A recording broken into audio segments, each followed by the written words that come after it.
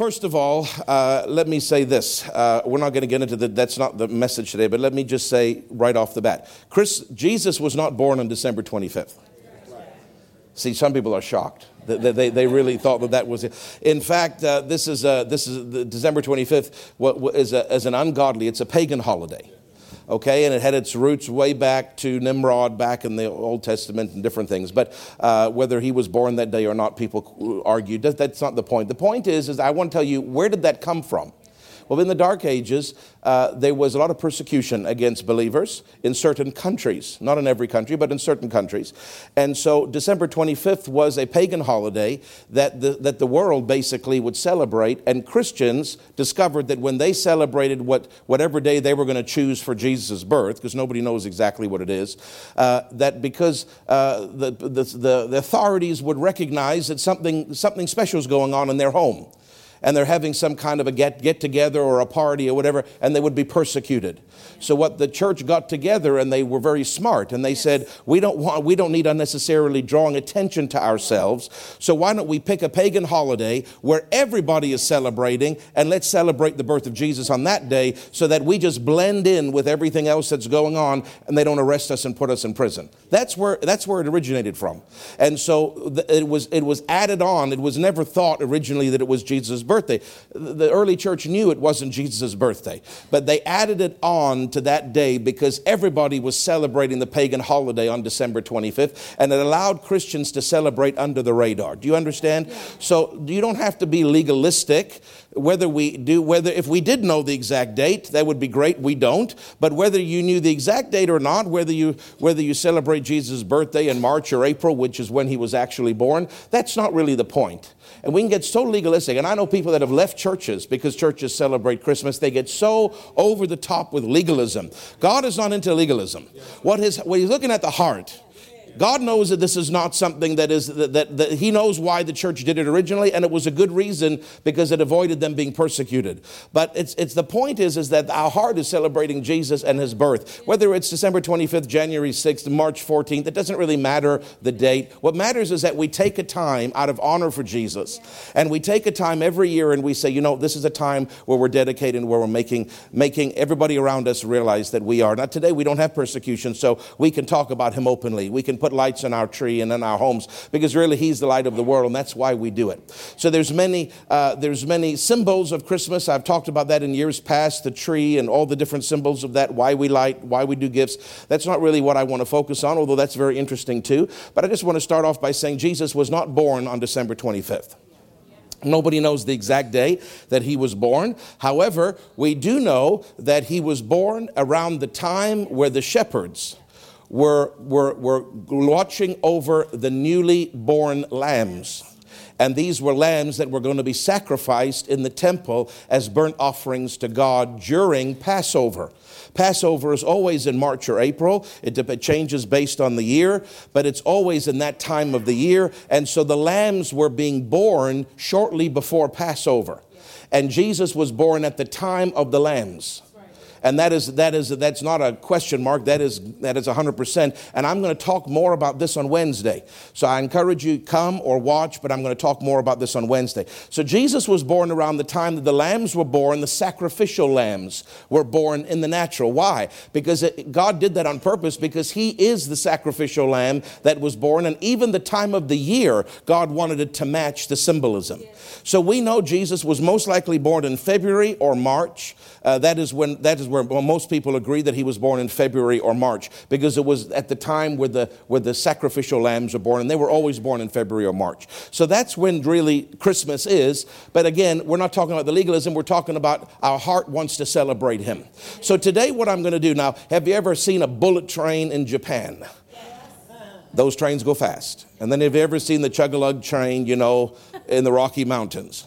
That is certainly not a bullet train because it's going around, all right? Now, I can either be the Chug-a-Lug or I can be the bullet today. So if I'm the bullet, I'm going to go at lightning speed. It's going to be an hour and a half message, so you're going to miss your turkey basting, and then we're done. But I thought I'm not going to do that because it's not going to have the right effect. So we're going to do part 1 today, and we're going to do part 2 on Wednesday. okay? Because next Sunday, next Saturday, I should say, a week today, I want to get back into our Joseph series, and I want to get that concluded because the new year is coming and there's other things we need to talk about. Praise God, some things God's been dealing with me about. So, but I can't get all this, so much information, I can't get it out in one setting. So part 1 today and part 2 on Wednesday. If you can't come, I encourage you to watch because there's some amazing things. Today we're going to talk about Mary and Joseph. We're going to talk about their betrothal. We're going to talk about Nazareth. We're going to talk about Bethlehem. We're going to talk about those facts today. But on Wednesday, we're going to talk about the shepherds and about the angels and about the Magi. And there's some fascinating things that I've learned in my studying on those three areas, especially with the shepherds. There's some amazing things that I've discovered about those shepherds and the beautiful symbolism between what they did and what Mary did with Jesus. It's actually quite shocking. And most people don't know these things. And so, but you have an amazing pastor, just a phenomenal professor. Sorry, we're not in Bible school. You have an amazing pastor. And so I've done some research. Now you say, where did you learn these deep truths, Pastor Craig? Pastor Craig, how did you plumb the depths to find these things? Well, that's my business, not yours. And I'm not telling you, but I will tell you at the end of Wednesday night.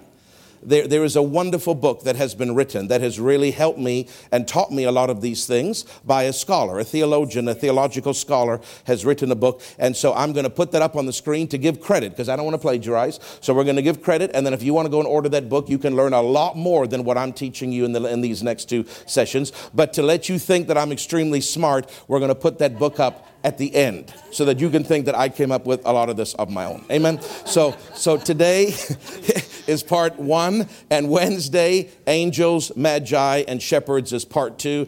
And I just think it's fascinating to learn a little bit more about what this is really about. A lot of people don't know these details and facts. Are you ready to go? So let's have a look. Just put up a couple pictures of the Church of the Nativity, if you don't mind, so that you can see what this actually looks like in real life. Go ahead. So right now, if you were to go to Bethlehem, there's a huge Christmas tree that is set up there, and it's all Muslim controlled, which is kind of humorous to me.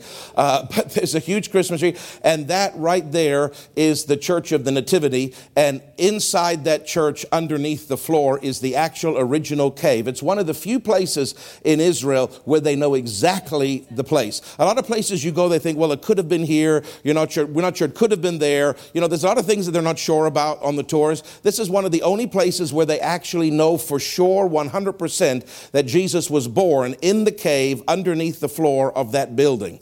And that has been proven since 200 AD.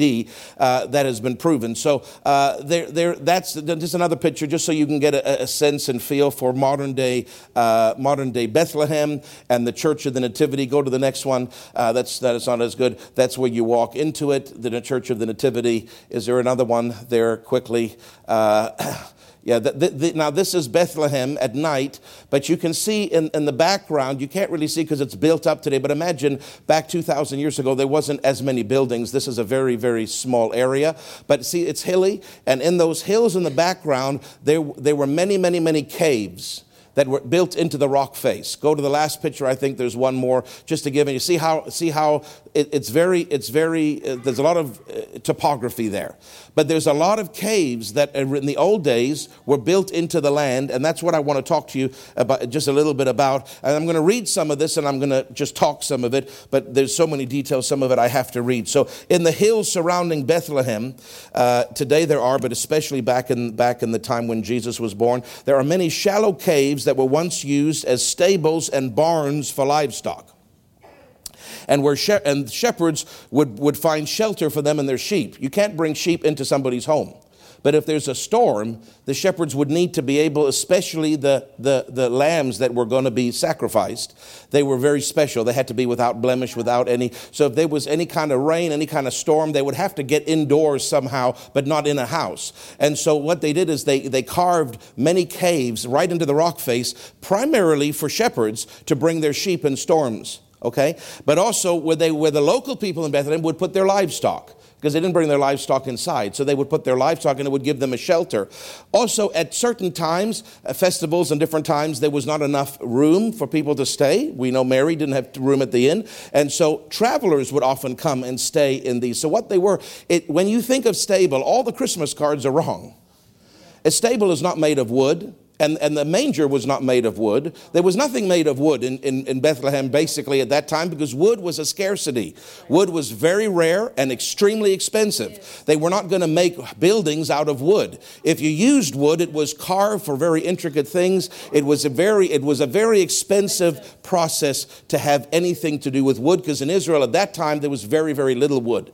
So when you see that scene, that's just somebody that created that for a movie and it stuck. But that is not what that is not what Bethlehem would have looked like. There were caves, and there inside the caves, there were dug out areas where they would put their livestock, and where travelers sometimes would get in out of the rain or the storms. That's really where Jesus was born. Okay, so it was built right into the actual rock. It was not made of wood, but it was actually hewn of rock. Josephus, who was one of the most renowned Jewish historians and considered the most accurate, wrote about these caves scattered around the hills around Bethlehem. And it was a widely accepted fact that in addition to shepherds and livestock, local travelers passing through could find accommodation there if they couldn't at the inns. Now, inns were not hotels the way we think of them today. They may have been very rare and only for extremely rich people, but it was not like an inn or a motel like you think of today where that was their business. What people would do, 99% of the inns were just somebody's home.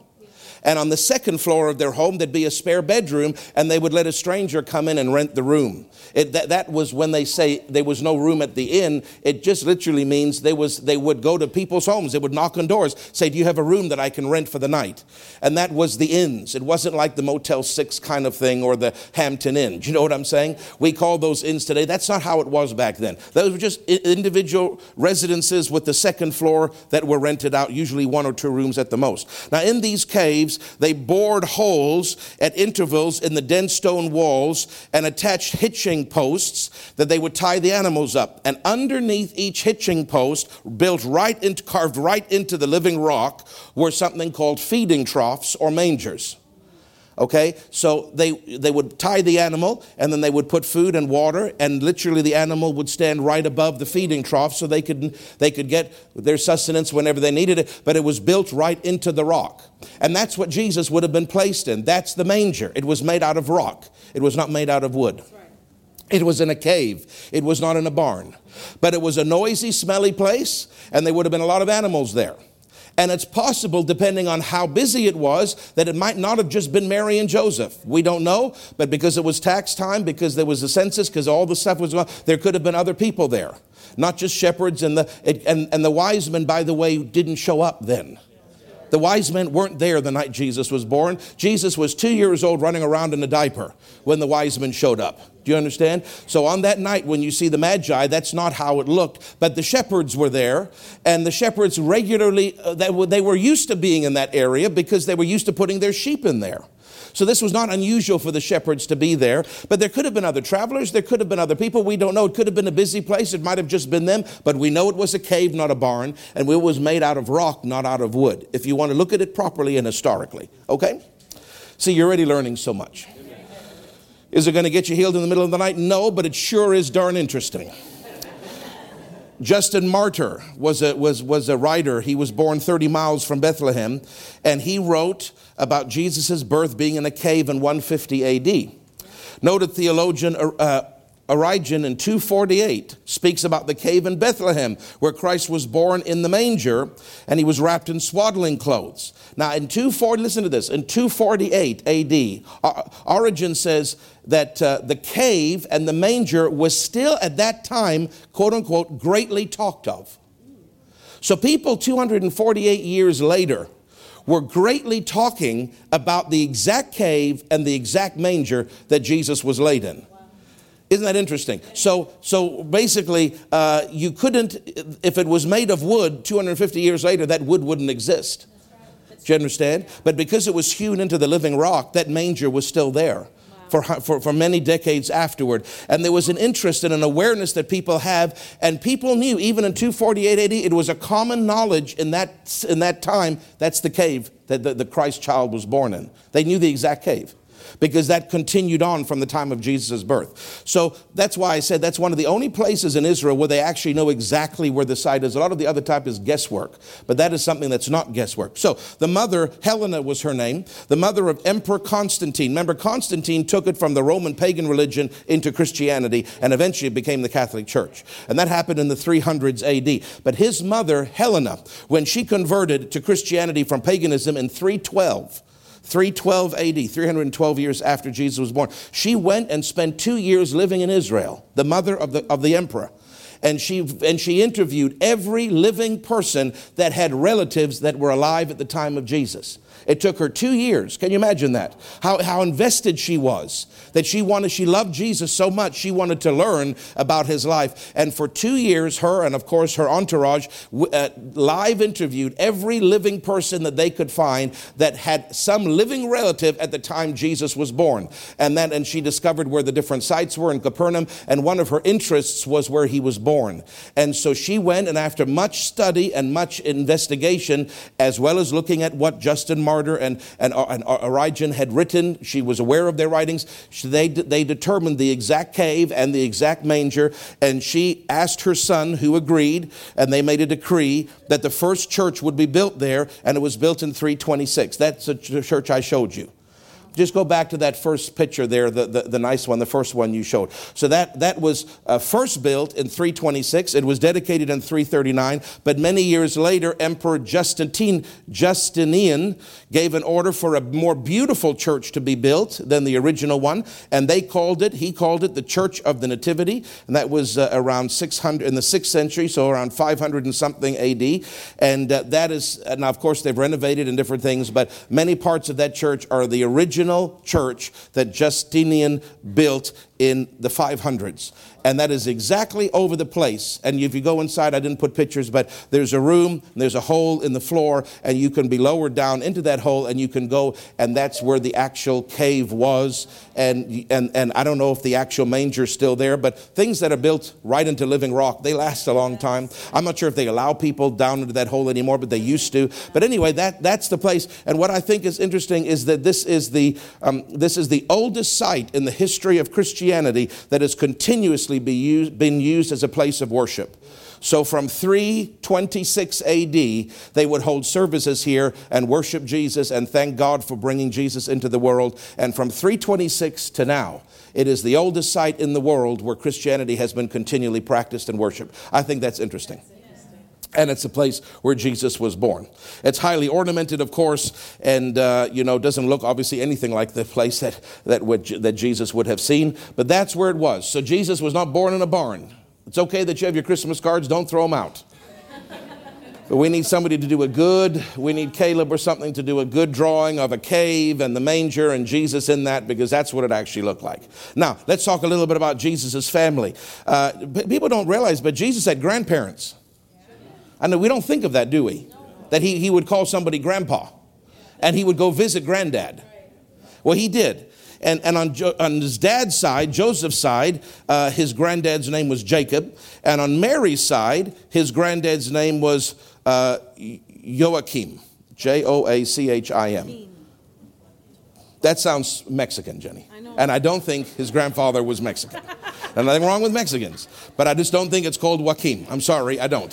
So I did push how to pronounce it, and it said Joaquin. But I'm not saying that because Jesus' grandpa wasn't from Mexico. So what I'm going to say is Joachim, okay? I think that's how you're supposed to say it, Joachim or Joachim or something like that. Okay, now in Matthew 13:55, it said that Jesus, do you know how many brothers Jesus had? Do you know how many brothers Jesus had? 4 brothers. Do you know how many sisters Jesus had? At least 2. Janet, don't be so smart. Just sit there quietly. Just know your place, honey. And women in the church be silent. That's what the Bible says. Oh, I'm just a kidding now. Jesus had 4 brothers. Do you know what their names were? James, Simon, Joseph, and Jude. Do you realize that none of his 4 brothers believed he was the Christ until after he rose again? So he never had any family support other than Mary and Joseph. He had 2 sisters, but the Bible doesn't tell us their names. It just says that his sisters, plural. So we know he had at least 2. He might have had more, but the Bible doesn't list them. It wasn't in the culture back then to list the women. It was more for the men. But he had 4 brothers. And James, the firstborn, so Jesus was born first and then James was born. James wrote the book of James. Do you realize that? James was also the pastor of the church in Jerusalem. And James was the one who was killed by Herod. Do you remember? Also Jude, we don't know much about Joseph and Simon. Not much is written about them in history. But the last one, the baby brother, Jude, wrote the book of Jude. So when you read the book of Jude, you're reading somebody who grew up with Jesus, who was his actual brother. Amen? None of them believed, but they all believed afterward. In 1 Corinthians 15:7, it says that Jesus appeared to James after the resurrection, and only when Jesus appeared to him did he finally acknowledge that his actual brother was the Christ. But it took an appearing of Jesus to James for him to believe. Remember doubting Thomas? Same kind of thing. James was like that. He became a believer and a leader. As I told you, he was also martyred.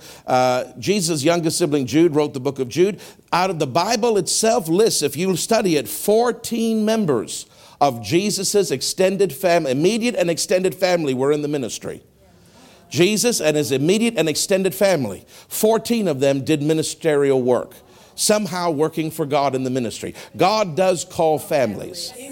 He really does. That does not a general a rule or legalistic rule that everybody in a family has to be in ministry, but God loves to call families. Amen.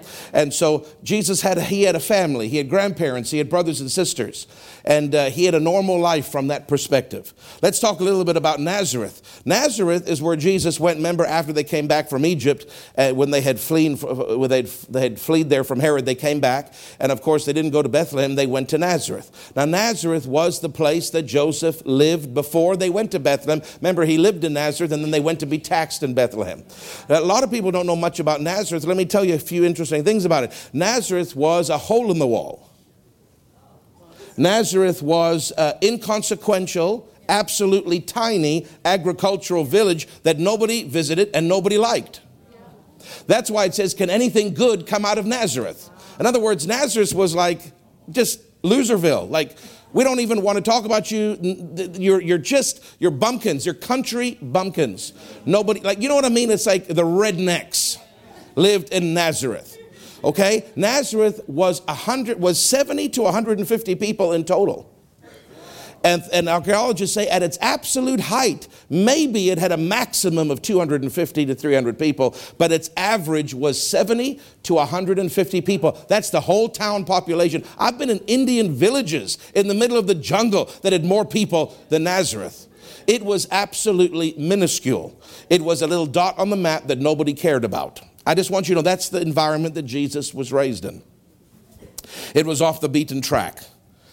Now this is interesting. Isaiah 11:1 is a messianic prophecy that Isaiah said, and he said, and I quote, "A shoot will spring forth from the stem of Jesse, and a branch from his roots will bear fruit." Jesus is called the capital B branch. Now this is a prophecy that Jesus would come from the line of Jesse or the line of David, but there's something a little bit more hidden in this prophecy. That's the obvious interpretation, but it doesn't just mean that Jesus was coming from David's line. It also shows where Jesus was coming from, because the word branch in Hebrew is Nazareth. And the reason they called Nazareth the branch was because there was a branch or literally an offshoot of the Davidic line that moved there in 100 AD. So they called it Nazareth. They called it the place of the branch. Why? The place of the branching off of David's seed line. Because they historically did not live in Nazareth. They lived elsewhere, but a group of people from his direct seed line moved to Nazareth 100 years before Jesus was born. And they called it Nazareth, or the branch. Why? The branch of David's seed line. But it's also prophecy because the branch, the capital B, who's also of David's seed line, is going to come, and he's actually going to live in the branch. That's interesting, isn't it? I thought that was interesting how there was a play on words there. And both, a lot of people don't know this either, that let's say, we know that Joseph was a seed of David, but maybe Mary we're not sure about. No, Mary, they have proven this unequivocally. Mary and Joseph were both of David's royal seed line. Mary was just as much as David was. And it was important that that happened. Luke 24 says that Joseph was of David's lineage. But Romans chapter 13, it says that Christ was the seed of David according to the flesh. Right. Now this is very important. To say that Jesus was the seed of David according to the flesh meant that how did Jesus come? It was without male help. Jesus came impregnated by the Father in Mary's womb. Joseph had nothing to do with how he came. So when it says he was of David's seed line in the flesh, it meant the flesh that Jesus came out of, which was Mary's flesh. Right. Mary was the one that gave birth to him. Yeah. Joseph had nothing to do with it.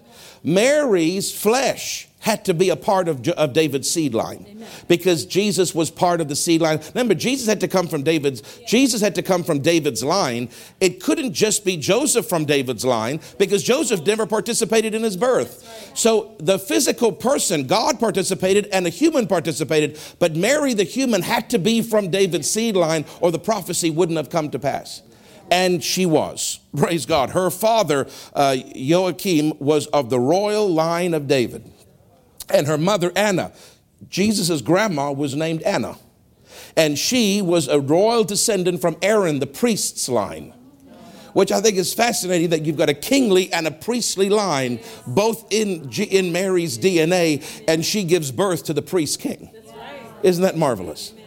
Isn't that marvelous? So both Joseph was of the seed line and Mary was of the seed line through their parents.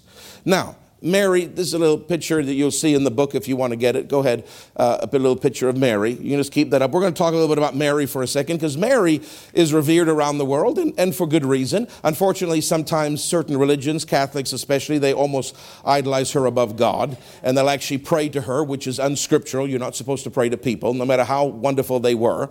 And we're supposed to pray to God and Jesus only. But Mary was an amazing young lady. And I want to share you some interesting statistics. This is Christmas time, right? Should we sing another carol, Brother Taylor, just to get them in the Christmas mood?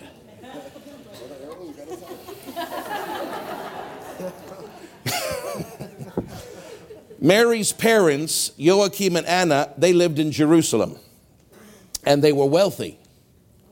And they used their resources. They were very generous. They used their resources to help the synagogue. Interesting that God chose people that weren't chintzy and stingy. We won't talk about that anymore. His job, Grandpa Joachim's job, was a scroll scholar, meaning that he studied the word every day, all day long.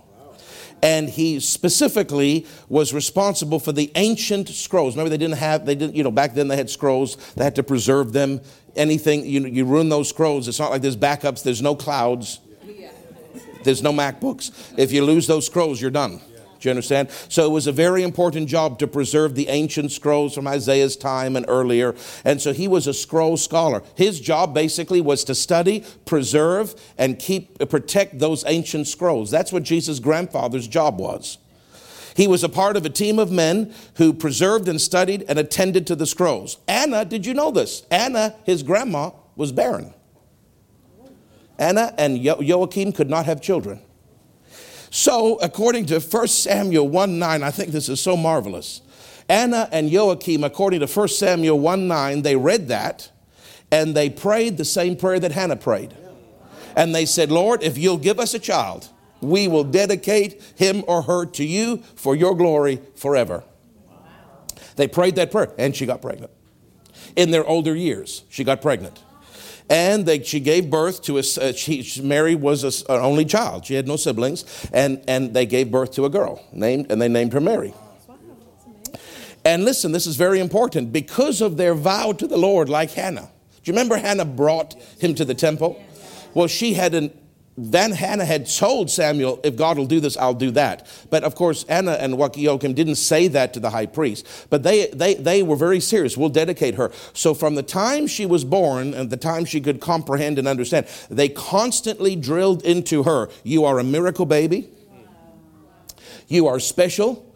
God gave you to us for a very special purpose. Because we couldn't have you until we said, we will give her to you, Lord, for your purpose. And then he gave you to us. So you're a miracle. She was constantly told, you're a miracle baby. And when God reveals his purpose to you, say yes. Now, they didn't know what the purpose was. I'm sure they had no clue. How could anybody have any clue that her purpose would be to bring Jesus into the world? But they told her all the time, you're a miracle baby. And whenever God reveals his purpose, prepare yourself now that when he tells you what the purpose is, you won't argue. You'll just say yes. I think that's fascinating. See, because God had to get somebody to agree with him. And if he had talked to some girl and said, you're going to get pregnant without a man, can you imagine what virtually every girl would say? Well, that's ridiculous. I can't handle it. Now, when the angel came, if you read it, she did say, how can this happen? But she didn't argue and say it can't happen. Most people would say, that can't happen. She didn't say it can't happen. She just said, how is this going to happen since I know not a man? She wanted to know the process, but she wasn't withstanding the fact that he had said it. And immediately then she said, well, he said, for with God all things are possible. And she said, I am the handmaid of the Lord. Be it unto me according to thy word. Why could she not argue? Why could she agree so quickly to something that no other woman before or since has ever experienced? Because from the time she was a toddler, her mom and daddy were saying, you're a miracle, but you're a miracle child. And God's got a purpose for you. And when he reveals it, just say yes. Don't argue, don't whine, just say yes. And so she said, now listen, they would also tell her, you're a servant of the Lord. Because back then they didn't have the revelation of child of God. We do today. But they would tell her, the historical documents, they would tell her. And the reason why we know this is because people would interview Mary. Mary lived long. And she lived in Ephesus with John. John, remember John the Revelator? John, Jesus said to John at the cross, this is my mother, this is your son. He took care of her to the day of her death. And he lived in Ephesus. And many people, there's historical writings that people would come and interview Mary for hours about details about Jesus' life and about the supernatural, pregnancy and all that stuff. So there's a lot of documents, ancient documents that have been written by Mary's own one-on-one interviews. And that's where we get a lot of this from, is because she actually said this. It's not recorded in the Bible, but it's in extra biblical references. And she said, I was always told as a child, you're a miracle baby. And whatever God asks you to do, just say yes. And don't argue with him, because you're a miracle and there's something special for you. And that's why, and they would tell her, you're a servant of the Lord. Now, most men were called servants, not women. But they would drill her, because you're a miracle, because there's a plan for your life, you are a servant of the Lord. They would tell her over and over, you're a servant of God. Now, when they talked in a female version to say the word you're a servant, they wouldn't usually use the word servant. They would use the word handmaiden. Handmaiden meant female servant. That is why she said to the angel, I am the handmaid of the Lord. Be it done according to thy word. What she's saying is, I'm a servant. I'm ready to be used. I've known all my life that I'm a servant. And I'm ready to say yes. Let it be done according to thy word. See, God planned the whole thing. He couldn't take a risk of this girl messing up with her words or not being able to believe him. He planned it. I think that's an amazing story. That's in Luke 1:38. Let it be according to it. Also, when she was a young girl, before she, like 7, 8, 9, they around that time, I don't exactly know the years, but they enrolled her because of the plan of God for her life that they knew was special. They enrolled her in a special school for girls in Jerusalem. That was unheard of back then, because girls were not educated primarily. That was for the boys, because that culture was very male-oriented. But because they knew there was a plan, they enrolled her in a special school in Jerusalem right beside the temple. There was an all-girls school that taught them the Torah and the prophets. And Mary studied for hours a day the prophets and the word. See, because faith comes by hearing, and hearing by the word. And God wanted her around the word all the time, so that when the time came for her plan, the plan to come, she had faith for it. Isn't that amazing? And they even enrolled her in a school for that. Praise God. And he, of course, worked in Jerusalem. At that time, he worked in Jerusalem because he was a scroll scholar, and there were scrolls in Jerusalem, obviously, in the temple. And so he worked there. They lived there, and then she went to school there. Then, later in her life, before, obviously, she was probably closer to 9 and 10 years old, they moved to a city. Most people never heard about the city, but this city is called Sepphoris. Sepphoris is a city. It's not a town. It's a city, and it's 6 kilometers from Nazareth. If you are in Nazareth and you look, and I've actually been there and I've seen it, when you look, it is 6 kilometers because everything's so hilly. It looks a lot less than 6 kilometers, but it is technically 6 kilometers away, exactly 6 kilometers away, just under 4 miles. And Sepphoris was a grand city. Because, okay, let me say, you have to understand this. Herod the Great, remember Herod that tried to kill the baby? He killed the babies. Remember, Herod died. Remember the angel said, when Herod dies, you're in Egypt. I'll tell you, bring the child back. But they had to wait for Herod to die. So Herod died. Now, Herod had 3 sons. And one of his sons was Herod, I don't know where I wrote all this down, but anyway. Herod Archelaus was one, Herod Philip was the other, and Herod Antipas was the third. Okay, and Philip was up there in the northern area by Banyas and by the Golan Heights and everything like that. But Philip Antipas ruled over the area where Jesus grew up in Galilee. So every one of these 3 kings' sons, which each were kind of governors in their own right, they each wanted to find a capital city in the province that they were over. And that was going to be where they had their palace and they were going to have all their stuff. So Herod Antipas chose Sepphoris as his capital in Galilee because he was over that whole region. So Jesus is in Nazareth, which is in Galilee, and it's 6 kilometers from Sepphoris. Sepphoris is the capital of Galilee that Herod Antipas has chosen, and his palace and all this, the theater. It was a beautiful city, and it had a big theater that held 5,000 people for gladiatorial games and different things like that. And it had a library, and it had a huge synagogue, and it had actual hotels, not just people's homes. It was a very modern city, and it was just 6 kilometers away. So what that city was known for, Jewish-wise, was it was the housing place of the most ancient scrolls in the whole country. They never kept the most precious scrolls in Jerusalem because they were afraid one day Jerusalem may be overthrown. And they were right, because in 70 AD, the Romans burned it to the ground, and they would have lost all those scrolls. So what the Sanhedrin decided is, that's our main place of worship, but let's keep the most important scrolls that we cannot risk to lose. Let's keep them in Sepphoris.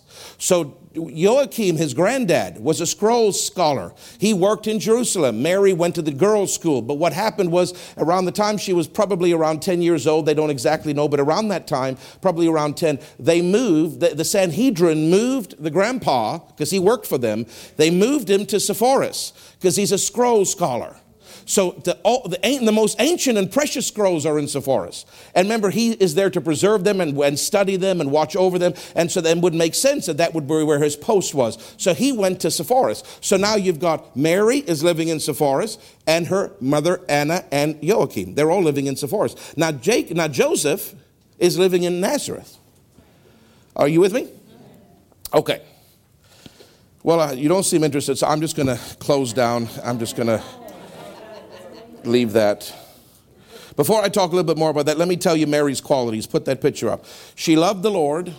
These are some qualities that we see of Mary. She loved and was trained in the Word. Remember, she actually went to school for it because she had to have faith. What else? Number 2, she loved what we would call the local church. She was extremely involved in the synagogue because her father was in charge of the scrolls of the synagogue. So she was a church girl. Yeah.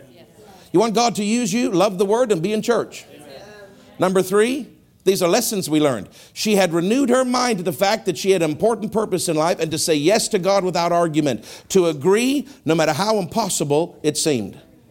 That's such a huge thing, especially for her. And number 4, she was sexually pure. And I think we need to talk about that because so many people are just, they're playing games with this. Well, we're getting married anyway, so let's just jump in the sack. No. There was a reason why God chose her, and one of the biggest reasons was she was sexually pure. All right. Praise God. Now, we're going to talk a little bit more about Sepphoris in a second, but I want to talk to you a little bit about what it means to be espoused. Do you remember the angel came to her when she was espoused to Joseph? Now, what does that mean? A lot of people don't understand what that means. Well, Jewish girls were eligible to be espoused for marriage as early as 12 and a half years old. That was the earliest. Scholars believe Mary was most likely 14 at the time she was espoused. Okay? Now remember, Joachim, Anna, and Mary are living in Sepphoris because that's where the sacred scrolls are. But there is this guy named Joseph who lives in Nazareth, which is 6 kilometers away. I'll explain in a second why Joseph would come to Sepphoris every day. Every day Joseph was in Sepphoris. And because the synagogue was so huge there, most likely he attended church in Sepphoris. And he would have met Joachim because Joachim was involved in the synagogue. So where do you think Joseph and Mary met? At church. Which is where it's, and I'm not saying it's the only place, but it's a good place to meet. Because you think the same way and you love God the same way. So she's there meeting Joseph. That's how they hooked up. And then, of course, when they espoused, in other words, when they got engaged, what happens is the Jewish tradition was the girl always had to move into the family house of the future husband's parents, because the husband lived with the parents.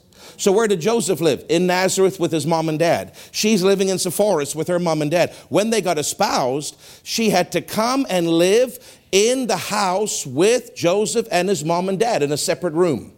Okay, that's why when the angel came and she had been espoused, he came to Nazareth. He didn't go to Sepphoris because she was living in Nazareth with the family of her future husband. Are you with me? Now, this espousal period, unlike modern engagements, where you can just decide, you give somebody a promise ring, and then later on you decide they're ugly and you don't want to marry them anymore, or they annoy you, or they burp too much, or whatever the problems are, and you decide to break it off. It wasn't like that in Jewish culture. When you were espoused, it was a legal binding agreement. In order to terminate the espousal required the legal action of a divorce. Do you understand? It was as real as for our day when you come and say, kiss the bride. When you were espoused, it's as legally real as that moment. There were actually legal documents signed to say that you were husband and wife when you were engaged or espoused. So it's not like us today. They did it with great sobriety. You didn't get espoused because you thought maybe this is a good idea. You had done and the parents did it. Do you understand? Okay, so the espousal was initiated with that legal agreement, and then a public announcement was made to the whole city. Everybody knew this person is marrying this person, and it's legal now when they're espoused. Okay, and at this point, the bride and groom were legally connected and responsible for each other.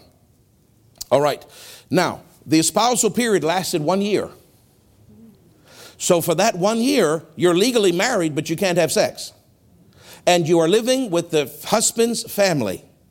And why did they do that? And this is very precious to me. I just think there's a lot we can learn, even in our modern culture, from this. They did that because they wanted the young people who were usually teenagers, don't know nothing much about life, but they wanted them to understand marriage is so precious and important that we're going to make you take an entire year to get to know each other, to prepare and to train for what is coming. You're not allowed to touch each other sexually, but you're going to see each other every day. You're going to eat meals with each other every day. You're going to talk about your personality differences. I mean, if they had it back then, you're going to find out your love language, which they didn't have back then. But you know what? Everybody, even back then, even though the book wasn't written, everybody has a love language. It would have been a connecting period with the husband's parents overseeing to keep it clean. But you're going to get to know each other. You're going to do chores together. You're going to vacuum together. They didn't have vacuums, but you know what I mean. You're going to sweep together. You're going to eat meals together. You're going to get to know each other, but you're not going to touch each other sexually. And you're going to show God, listen, this is so important. You're going to show God that you reverence the covenant of marriage so much that you're going to restrain yourself sexually, even though you're legally married. And you're going to prepare your heart, your body, and your mind for that marriage covenant when we actually have the ceremony. And it lasted a whole year. Are you with me? So this was a very special time. Now, during this year, she's moved from Sepphoris to Nazareth to live in Joseph's father's house. Jacob was his father's name, Jacob's house. During this year, the angel shows up to her. During this year, the angel says, the power of the highest is going to overshadow thee, and you will be found with child. During this year of sexual purity, she gets pregnant. Do you understand what kind of a gross infraction that would have been seen? And you're going to tell somebody, God got me pregnant. I mean, I'm sorry, but it's not going to fly. I'm sure girls have tried that for years. God got me pregnant. And nobody's ever believed that fib, and nobody ever will believe it, but she's the one person that actually wasn't fibbing. But how are they going to believe her? Yeah. Are you with me? Yeah. So, we'll get back to that in a second. As you know, Joseph, which we'll talk about in a second, but he decided to be merciful to her. Before he knew this was of God's doing, it's his job to put her away. But do you know that legally, if a girl got pregnant during the espousal, and the husband wanted to be legalistic, he could demand, he had a legal right to demand the Sanhedrin stone her publicly. So Joseph very easily could have killed Mary through the Sanhedrin stoning. Do you understand? And it would have brought great reproach to Joachim because he worked for the Sanhedrin. But he didn't do that. He wasn't legalistic. We'll get to that in a second. Now, let's talk just briefly about Joseph. So we talked a little bit about Mary. We talked about some of her qualities. Put the picture, of course, we don't know what Joseph looked like, but that's a nice artist's rendition of Joseph. And Joseph, that's Sepphoris in the background there. This is a fascinating study, and I won't be long, but you got to learn some things about this because this really blessed me. Joseph was the man that God chose to be the earthly father of Jesus. You know how important fathers are? Every kid needs a mama.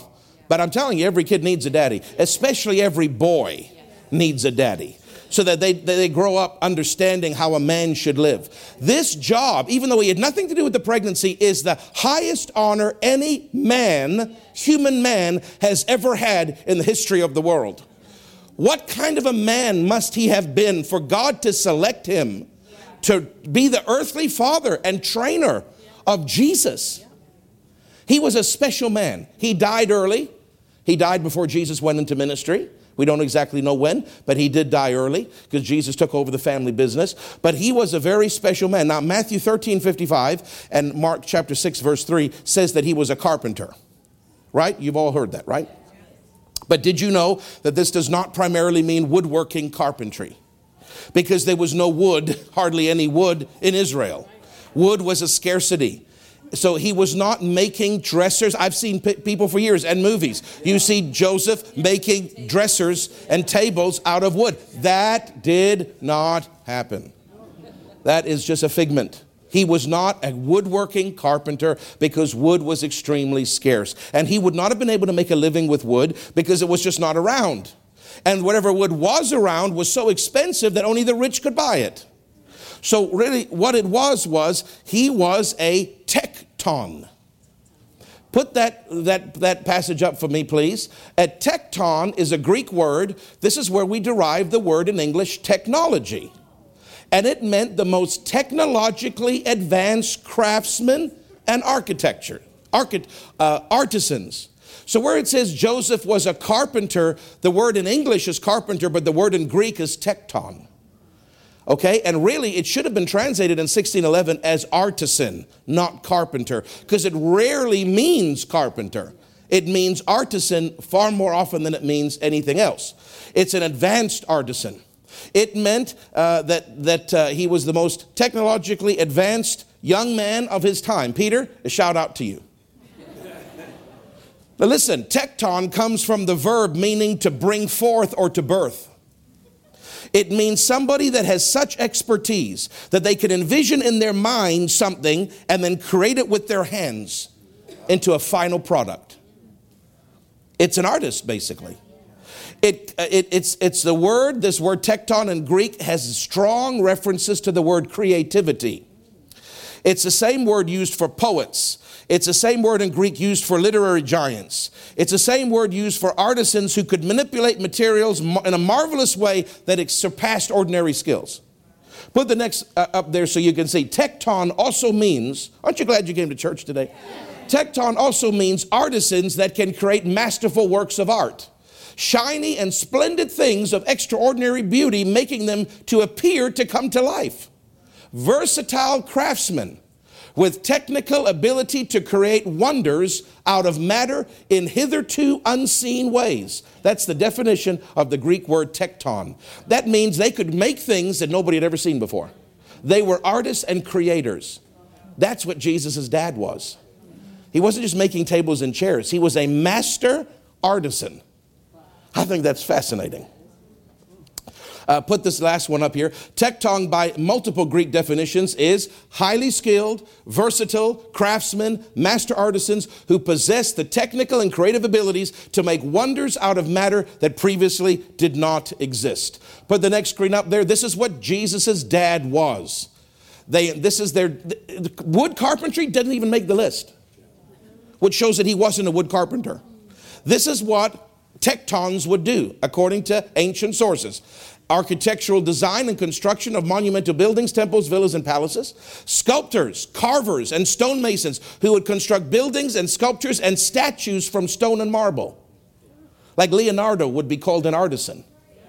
All right, the one that, the guy that whoever he is, I can't remember, who painted the Sistine Chapel. He's an artisan.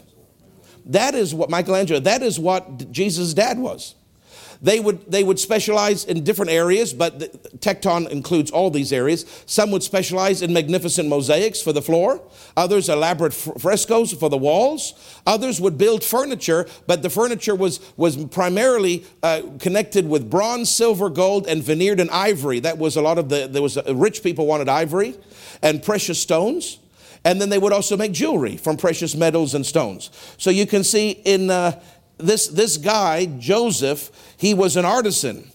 And woodworking was there, but it was very rare. In most cases, they did architectural, sculpting, artistry, and furniture, mosaics, frescoes, and jewelry. Okay, now, we know that Antipas has chosen Sepphoris to be his capital. According to historical records, Herod Antipas wanted a palace made. He wanted very ornate. He had a lot of money. He wanted everything to be opulent. So you know what he did? He would hire tektons throughout all over Galilee to come and work on his city. Are you listening? Listen, this is very interesting. It took over 30 years to create Sepphoris to his standards. He started when Jesus was a baby. So the entire time that Jesus was alive on the earth, Sepphoris was being built by Herod Antipas. Are you listening? So he has seen this over decades. Now listen, this is very interesting. Now, he has got workers all over Galilee, artisans, coming to work. These are high-skilled, high-paid people. But not all of them lived in Sepphoris, because there was such a big workforce. They all couldn't live in Sepphoris. So what did they do? They would go and live within walking or mule distance around Sepphoris.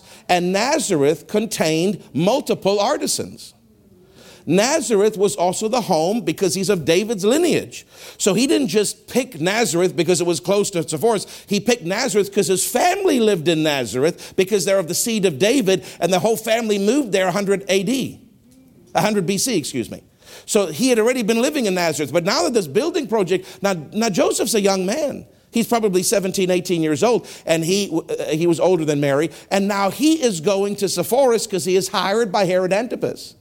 To be, according to his history, he was hired by Herod Antipas as a master artisan to work on his palace and the different other things that he had. And the entire adult working career of Jesus' dad was in Sepphoris. He commuted 6 kilometers every day there and back. And he worked for Herod Antipas as a master artisan, not just making tables and chairs, but he could have been a sculptor. He could have been a jewelry maker. He could have been somebody, whatever it was, he was a master at it. Isn't that amazing? Now remember, Jesus had to have some kind of a career because you couldn't become a rabbi legally until you were 30. So he had all his young adulthood that he couldn't just sit around doing nothing. So this is where he was an apprentice. What did the Bible called Jesus a carpenter. Jesus was a tekton. Where did he learn his tekton skills from? His papa. Do you realize that at 13 years old, at his bar mitzvah, when he became a man, because they didn't have education the way we do today, he would have started working in Sepphoris, Joseph did, in Sepphoris at 13 years old. Jesus, at 13 years old, Joseph would have taken him and said, now you're going to work with me until you're ready for your ministry. Do you realize that for 18 years, Jesus worked as a tekton in Sepphoris, and his boss was Herod? People don't realize that. Later, he called Herod a fox because he had seen Herod. Jesus probably met Herod. He saw him all the time in Sepphoris. He saw how he treated people. Later, he called him a fox because he was devious. Later, Herod Antipas, remember, beheaded John the Baptist, his cousin. So, but Jesus worked for 18 years as a tekton, as a master artisan in Sepphoris with his dad, Joseph, because that was his trade while he was waiting to be of legal age to become a rabbi. So I want you to picture when Jesus was growing up, I always thought he just like, he sleeps in one room, eats in another, and then he goes to this room and they build a chair or something, and then it's time for lunch, and then they do something else, and then it's time for dinner. No, he would have been up in the morning. He would have been commuting 6 kilometers every day with his dad. He would have been working under Herod Antipas. He would have been using his skills. Jesus was a master artisan. Jesus could have been a sculptor. He could have been a jewelry maker. He could have been one that was a stone carver. Who knows what he was, but he was, whatever he was the best.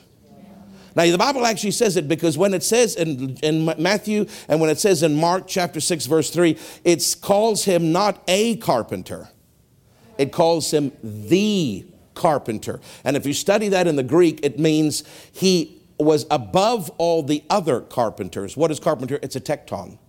So that means out of all the different artisans that lived in Nazareth, because many would have lived there to commute, that the Bible calls him the tekton in Nazareth. That means, I want you to picture this. Jesus was the most skilled artisan in the entire town of Nazareth.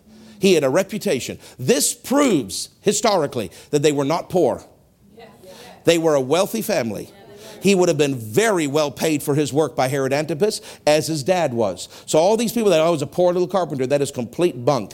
They were a well-off family. His grandparents on his mother's side were a well-off rich family. Jesus grew up not scrounging the bottom of the barrel. He grew up with a good work ethic. He grew up not being lazy. He was a master artisan. He wasn't just a wooden carpenter. They probably never even used wood at those times. But he did a lot of other wonderful things.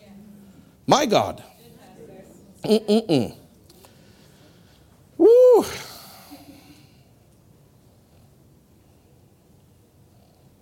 So, he would have obviously been going to Sepphoris, going to synagogue in Sepphoris, met Mary there, would have known her father because he worked in the synagogue, and Joseph was a very pious, righteous man. His dad was a pious, righteous man. And so it's amazing to think. Now, I want to read you just a couple scriptures here before we close. Ephesians chapter 2, verse 10. It says, we are his workmanship, handiwork, created in Christ Jesus, born anew. Isn't it amazing that workmanship in the Greek is the word for poet? We are God's poetry. In other words, God used that word workmanship because what he's saying is he expresses full creativity when he wrote your life. Jesus was an artisan. Remember, that word tekton was also used for poets. So Jesus, the great artisan, used the full extent of his creative powers. Not just when he did his job 2,000 years ago, but when he formed me. When he formed my future. He's still a great artisan today. He did that in the physical realm, but he also does that in the spiritual realm. Jesus is we're the workmanship or the handiwork of his hands. Jesus, the great poet, has taken me into his hand and released all his creative forces to make me the workmanship worthy to bear his name. I think that's a beautiful, whenever you think of that verse, remember, he works on us. He is making us something beautiful, like he's making a piece of art. But remember that's a wonderful thought, but Jesus actually did that physically as well as he does it spiritually. Can I read you that scripture, please, from the Passion Translation, because it's got a real beautiful, what scripture was that again? Ephesians chapter 2, verse 10. I want to just read that from the Passion Translation because it just says it so beautifully. In the Passion, it says, we have become his poetry, recreated people that will fulfill the destiny that he has given each of us. And for we are joined to Jesus, the Anointed One. We are God's poetry. We are God's special work that he formed with his hands. I think it's amazing that in the natural, he was a master creator, an artisan, a sculptor. And in the spiritual, he sculpts our lives. I think that's so beautiful. It encouraged me when I read that. You know, 1 Peter chapter 2 and verse 5, which I preached recently, it says that God is making the living stones, making a spiritual house of living stones so that we can house his glory. Right? Is that right? That word, that verse in the Greek, if you study it, making living stones a spiritual house, there's a stonemason quality to that. Yes. It really means in the Greek, God is carving. Yes. He is carving you as a living stone to make you fit for his plan. Yes. And I think it's amazing. I didn't realize that all of these things are actually connected to Jesus' physical life, because Jesus was a master artisan, and then Ephesians 2:10 talks about artisanry. And then Jesus, remember, those tectons were also stone workers. And here Jesus being the master stonemason. And here it says that he carves me into a living stone. I just think that's amazing. Also, the word tecton means or implies an overseer, a chief overseer, or a building supervisor. You know what Matthew 18:19 says? He says, I will build my church. Yes. That the gates of hell will not prevail against it. But really what he's saying is, I will oversee my church. If you study that in the Greek, when he says he builds his church, it's a construction term. And really, if somebody is overseeing a construction project, they're called an overseer. What Jesus is saying here is, I am the great overseer. I'm the one that is building this thing called the church and the gates of hell. But tectons were overseers. In the natural, he would have been that, but in the spiritual, he's also that. And then finally, in 1 Peter 2:25, it says, coming unto Jesus, who is the bishop and the overseer of our souls. He oversees our development. He organizes our life. You know that Jesus is a tecton? Tecton meant building supervisor. I will build my church. And it meant great overseer. It meant an overseer. Jesus is the great overseer of our souls. All these terms that I had no idea were connected to his earthly life. I know Jesus is a great master builder, but I didn't know that he actually did that in real life.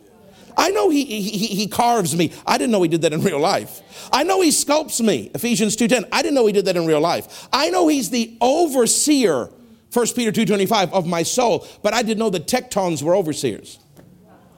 It's amazing that what he does in our life today mirrored what he did as a job. I just think that's astonishing. To me, that's amazing. Now, lastly, before we close, I want to talk about Joseph's qualities. Joseph's qualities are a little longer than Mary's, but Joseph had a very important job. Remember, especially in that society, but the man is the head of the house, but especially in that society, men took the lead.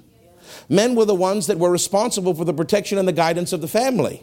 We have more revelation today about women equal, and remember Ephesians and Paul, and he taught us that we're heirs together in the grace of life. But back then, Paul hadn't written any of that. So it was more of a male-dominated society. And if you're going to raise Jesus right, it's not just Mary that's going to be able to impart to him. The papa, that father figure, holds an incredibly valuable role, especially in that culture of how Jesus was raised. So there's some qualities that we need to see here. Joseph had been proven faithful with money, which meant he obviously had to have money. Remember I told you that he was very well paid for his work? In order to be found faithful in how he handled it, he had to pass the money test for God to give him above all other men the true riches of raising Jesus. Luke 16:11. If you're not faithful in unrighteous mammon, that's money, who will entrust to your care the true riches, which means spiritual assignments? It means the anointing. It means assignments to preach. It means assignments in prayer. It means anything that is a spiritual assignment. That's Luke 16:11. Now listen, are you listening with me? Just give me a few more minutes and then we're close. Your turkey will be fine. It's dead anyway. Just relax. Listen, this is very important. If God says, I want to give you spiritual assignments, every person is like this. But in order to qualify for the spiritual assignment, you have to be faithful with natural money. Some of you wonder why God doesn't use you. It's because He can't trust you to tithe. He can't trust you to give offerings when He tells you to. He can't trust you to pay your bills on time. He can't trust you to have a good report with the other people in the world. The Bible says we're to have a good reputation in the world when it comes to our finances. In fact, one of the qualifications to be a pastor is that you have to have a good reputation financially in the world system. You can't be seen as somebody that's always moving and chucking and jiving and stealing and you're always in debt, you're always having problems, and you're always trying to do some get-rich-quick scheme. You have to have a solid, that's one of the qualifications of being a pastor. So listen, God says, I want to give spiritual assignments, but you have to be faithful with money because money reflects the heart. If God was giving Joseph the most important true riches that any human being has ever had, the spiritual responsibility of raising Jesus the Christ. Do you realize how important that was? Obviously, he had to have been faithful in natural money or he couldn't have had the true riches of that spiritual assignment. So we know that Joseph passed the money test. He had money, he wasn't broke, but he treated money right. And he did right things with it. He was a tither, he was a giver, he was responsible, he paid his bills. And according to 2 Corinthians 9:8, we're told to do good works and give to charitable donations. That was written after the fact, but Joseph would have been a generous man, he would have been an honorable man, and he would have done good. Remember Mary's father was rich, but historical records tell us he gave a lot of his money to the church, to the synagogue. Joseph would have been the same way. He had to pass the money test for God to use him. Praise God. It's so important for us. I hope you're listening to me. Every one of you, you want God to use you. You've got to get the money thing down pat. You've got to get it in its right place. God don't mind you having it, but he doesn't want it having you. Hallelujah. Number 2, he had a good work ethic and he had a job and he was responsible. Are you listening to me? And he taught Jesus how to be responsible and how not to be lazy. That was important to God because Jesus had 18 years to do something before he had to preach. He wanted him productive and not lazy. He had to qualify for the ministry. So Joseph had to have that good work ethic. Number 3, he was sexually pure. You want God to use you? Keep the sex category right. Both inside the marriage covenant and outside the marriage covenant. Because people can be married but be sexually impure because they're lusting. And they're trying things that are outside the boundaries. Or you can be not married and be sexually impure. But this is very important to God that people were sexually pure. And obviously Joseph was. Number 4, Joseph was merciful. Because when he discovered Mary was a child, before he realized it was God's doing, he decided to secretly put her away. Okay? And not have her shamed or even executed. In other words, this could have hurt his own reputation. If people found out. Nobody's going to believe that God got her pregnant. So to protect his own reputation, he could have been, I'm going to make sure everybody knows that I'm innocent here. And that I wasn't me that got her pregnant. And I'm going to make it public. You see, listen to me. He cared, God looked at his heart. He cared more about his future wife's reputation than he did his own. Because if he cared about what everybody thought of him, he might have made it public. So that everybody knew that he was innocent. And listen, he loved the word. Joseph loved the word. He loved the synagogue. But have you ever met religious people that are just mean? Yes. Religiosity, legalism makes people mean. Yes. Remember, we're going to stone her. Jesus said, the one that doesn't ever sin. You be the first one. Jesus loved the word. He was the word. But he was never legalistic. And he was never mean. And he showed mercy over justice whenever he could. Joseph, we know this by what he did with Mary. He was not legalistic. If he was legalistic, he would have shamed her. He chose mercy over justice. This is before he even knew God had done it. He thought that she'd been sleeping around. And he still said, I'm going to be kind. I'm going to be merciful to you. He wasn't the legalistic, mean guy. God did not want some man raising his son who was legalistic and mean-spirited. Right. Are you listening to me, husbands and fathers? God expects you to love the word and to, yes, hold to truth, but he does not want you to be legalistic and mean-spirited with your children. And God looked and made sure that the one that he was going to assign as the natural father was kind and merciful, was pure, was not lazy, and knew how to handle money right. These are very important things, and they're good for all of us to learn. Number 5, we're almost done. He was spiritually attuned and obedient. Matthew 1, the angel tells him, take Mary. She's your wife. Did he argue? He believed, and he immediately and quickly obeyed. Right? He would, listen, God says, I don't need somebody who can't hear me. Daddies, are you listening to me? God don't need people that are hard to dull of hearing spiritually. Now, when he had the dream, the angel didn't appear to him like he did Mary. The angel came in a dream. But when he had the dream and the angel said in the dream, take Mary, she's your wife. What has been done is of the Holy Ghost. Did he argue? Immediately he said yes. He was spiritually attuned and he quickly obeyed. What about when the angel came the second time in the dream and said, get up and flee quickly to Egypt, for Herod seeks the child's life. And stay until I give thee word that Herod is dead. The next day he woke up, they packed the donkey and they left. He was spiritually attuned. Remember, he's the leader of the family. God needed a man who could hear spiritually and quickly obey without argument. These are very important qualities as to why God picked him. Praise God. And lastly, Joseph was consistent and faithful in spiritual things. Notice in Luke chapter 2, it says every year he took Jesus and Mary up to the feast in Jerusalem. Remember, that's when he got lost and he said, I'm about my Father's business. But it says very clearly, every year, which means he was obviously faithful to regular synagogue. And when there were special events, listen to me, everybody. A lot of people can be faithful to regular church, but when there's special events like a guest minister, they don't show up. I wonder why things don't work within my life the way I want them to work. I wonder why God doesn't trust me more. In not just regular spiritual activities called weekly services, but on special feasts, which was only one time a year, he always was there. Joseph made sure his family, that was at least 6 of them plus Jesus, that's 7 kids, minimum, maybe more if there were more daughters. 7 kids and 2 adults, that's 9 people, all having to be dressed right, all having to have snacks, all having to have wet wipes. Just think about it. It is a whole troop to get on those donkeys and go to Jerusalem. And every year he was faithful with spiritual things, not just regular church, but special meetings.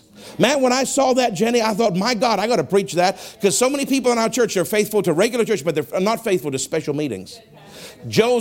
God wanted somebody raising his boy that was going to train him. It's not just important to come every week. It's important to go to the special things. Praise God. Almost done. Oh, we're almost there. Put this up very quickly. Mary's training was more about carrying Jesus. It wasn't about working a job or handling finances. Do you understand? Her assignment was different. God ensured that Mary was trained in the word and to say yes and to agree with the plan, because that was her assignment. And culturally, she had to know, I didn't say today, but I'm saying back then, she had to know how to run a house and be faithful to the spiritual things. So God made sure she was trained in what she was going to be used in. Notice there wasn't a job, there wasn't money, that wasn't her assignment. Now look at Joseph. Joseph's training, he needed to be tested with money and responsibility and as an honest provider. He was going to be somebody to give Jesus a skill for 18 years before he preached. He had to have integrity and loyalty and be a spiritual man. As I gave you those 6 qualifications, one of them was he had to be spiritual. He had to be faithful to church, and he had to listen and obey quickly. There are different assignments that these individual people had, but isn't it amazing that God caused both of them from the seed of David for their parents to see them? Obviously, Joseph's dad, Jacob, would have seen Mary and said, look at that chaste girl. Look how much she loves God. Look at what her parents do. They love God. She's of the line of David. She'd be a good match for our son Joseph. And Mary's parents, Joachim, would have said, look at that young man. He's not a lazy bum. He can provide for my daughter. He's got a good job. He's got an advancing career. He loves God. Look how spiritual he is. Look how kind he is. And he's from the seed of David. God supernaturally influenced them. That's a good match. And then they get espoused, which means legally married without sex. And that same year, the angel comes and says, this is it, Mary. All your life, you've been raised knowing you're a miracle and that you've got a special plan. Now just say yes. Because her mama Anna taught her, when God shows it, just say yes. No matter how impossible it was. And she had the one assignment that no woman could truly, really believe was possible. But she had been raised all her life to say yes. We need to say yes to God. Brother, even Australia, we need to just say yes to God. No matter how impossible it seems, you just say yes. And God will do the rest. Praise God. Do I have one more? Last screen. Jesus would have learned a natural skill from his father Joseph, as well as obviously many other things. Jesus would have learned to say yes to the plan of God from his mother, as well as many other things. And he would have learned a deep love for the word by being around his grandfather Joachim, because he was always around the scrolls reading the word. Think about Jesus as his mom would have nailed, you're special. You're a miracle, like I was a miracle. God's got a plan for you. Say yes. I'm serious. I think that was good groundwork for Jesus as a child. His mama had a part. His daddy had a part. Let's be faithful. Let's be spiritual. Let's be kind. Let's treat God right. Let's treat each other right. Let's treat money right. Let's treat our job right. Because he's going to work for 18 years before he preaches. He learned different things from his parents that held him.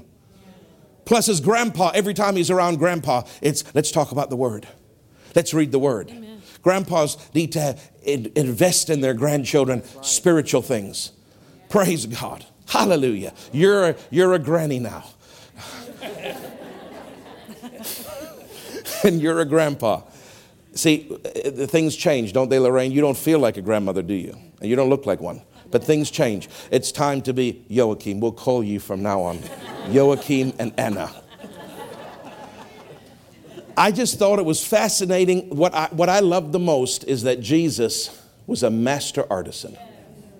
He was a highly paid expert at his job. He wasn't a loser. He wasn't making a chair that creaked and then it was unbalanced.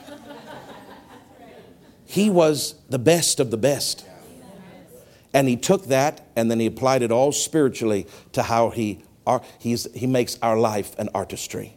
He carves us. He oversees us. He builds us. He did that in Sepphoris. Some little details that a lot of people don't know about Jesus, Mary, and Joseph. Praise God. I hope you learned a few things today. I know some of you are going, I already knew all of that. Like, what a waste of time. I already knew all of that. Well, if you did, then God bless you, because you're a genius. Because I didn't know virtually any of that until I studied it. And it was a great blessing to me. Now, don't forget, Wednesday, we're going to teach you some stuff about the shepherds you didn't know. And it's precious. About the wise men and their gifts and what they were, who they were, how many they were. All that stuff. It's very fascinating. And also about the angels. What happened when the angels actually showed up? What does that mean? It's very precious. You're going to enjoy Wednesday night. I hope you enjoyed today. Heavenly Father, I thank you for the joy of Christmas. I know, Lord, today was more of a history lesson than really a teaching or a preaching. I tried to weave in some spiritual truths with it as well. But Father, it was more just to learn. And every now and then, it's so rare that we do it this way. But every now and then, it's so precious just to learn. Just to learn things that maybe we didn't know, so that the Bible become alive to us and become more real to us. That when we picture this now, we actually picture it correctly instead of the way that the cards and history and the pictures what we've seen has taught us. Usually those things aren't right in most cases, Lord. We have to study really to know what really happened. So we give you praise and we give you glory and we give you honor in Jesus' name.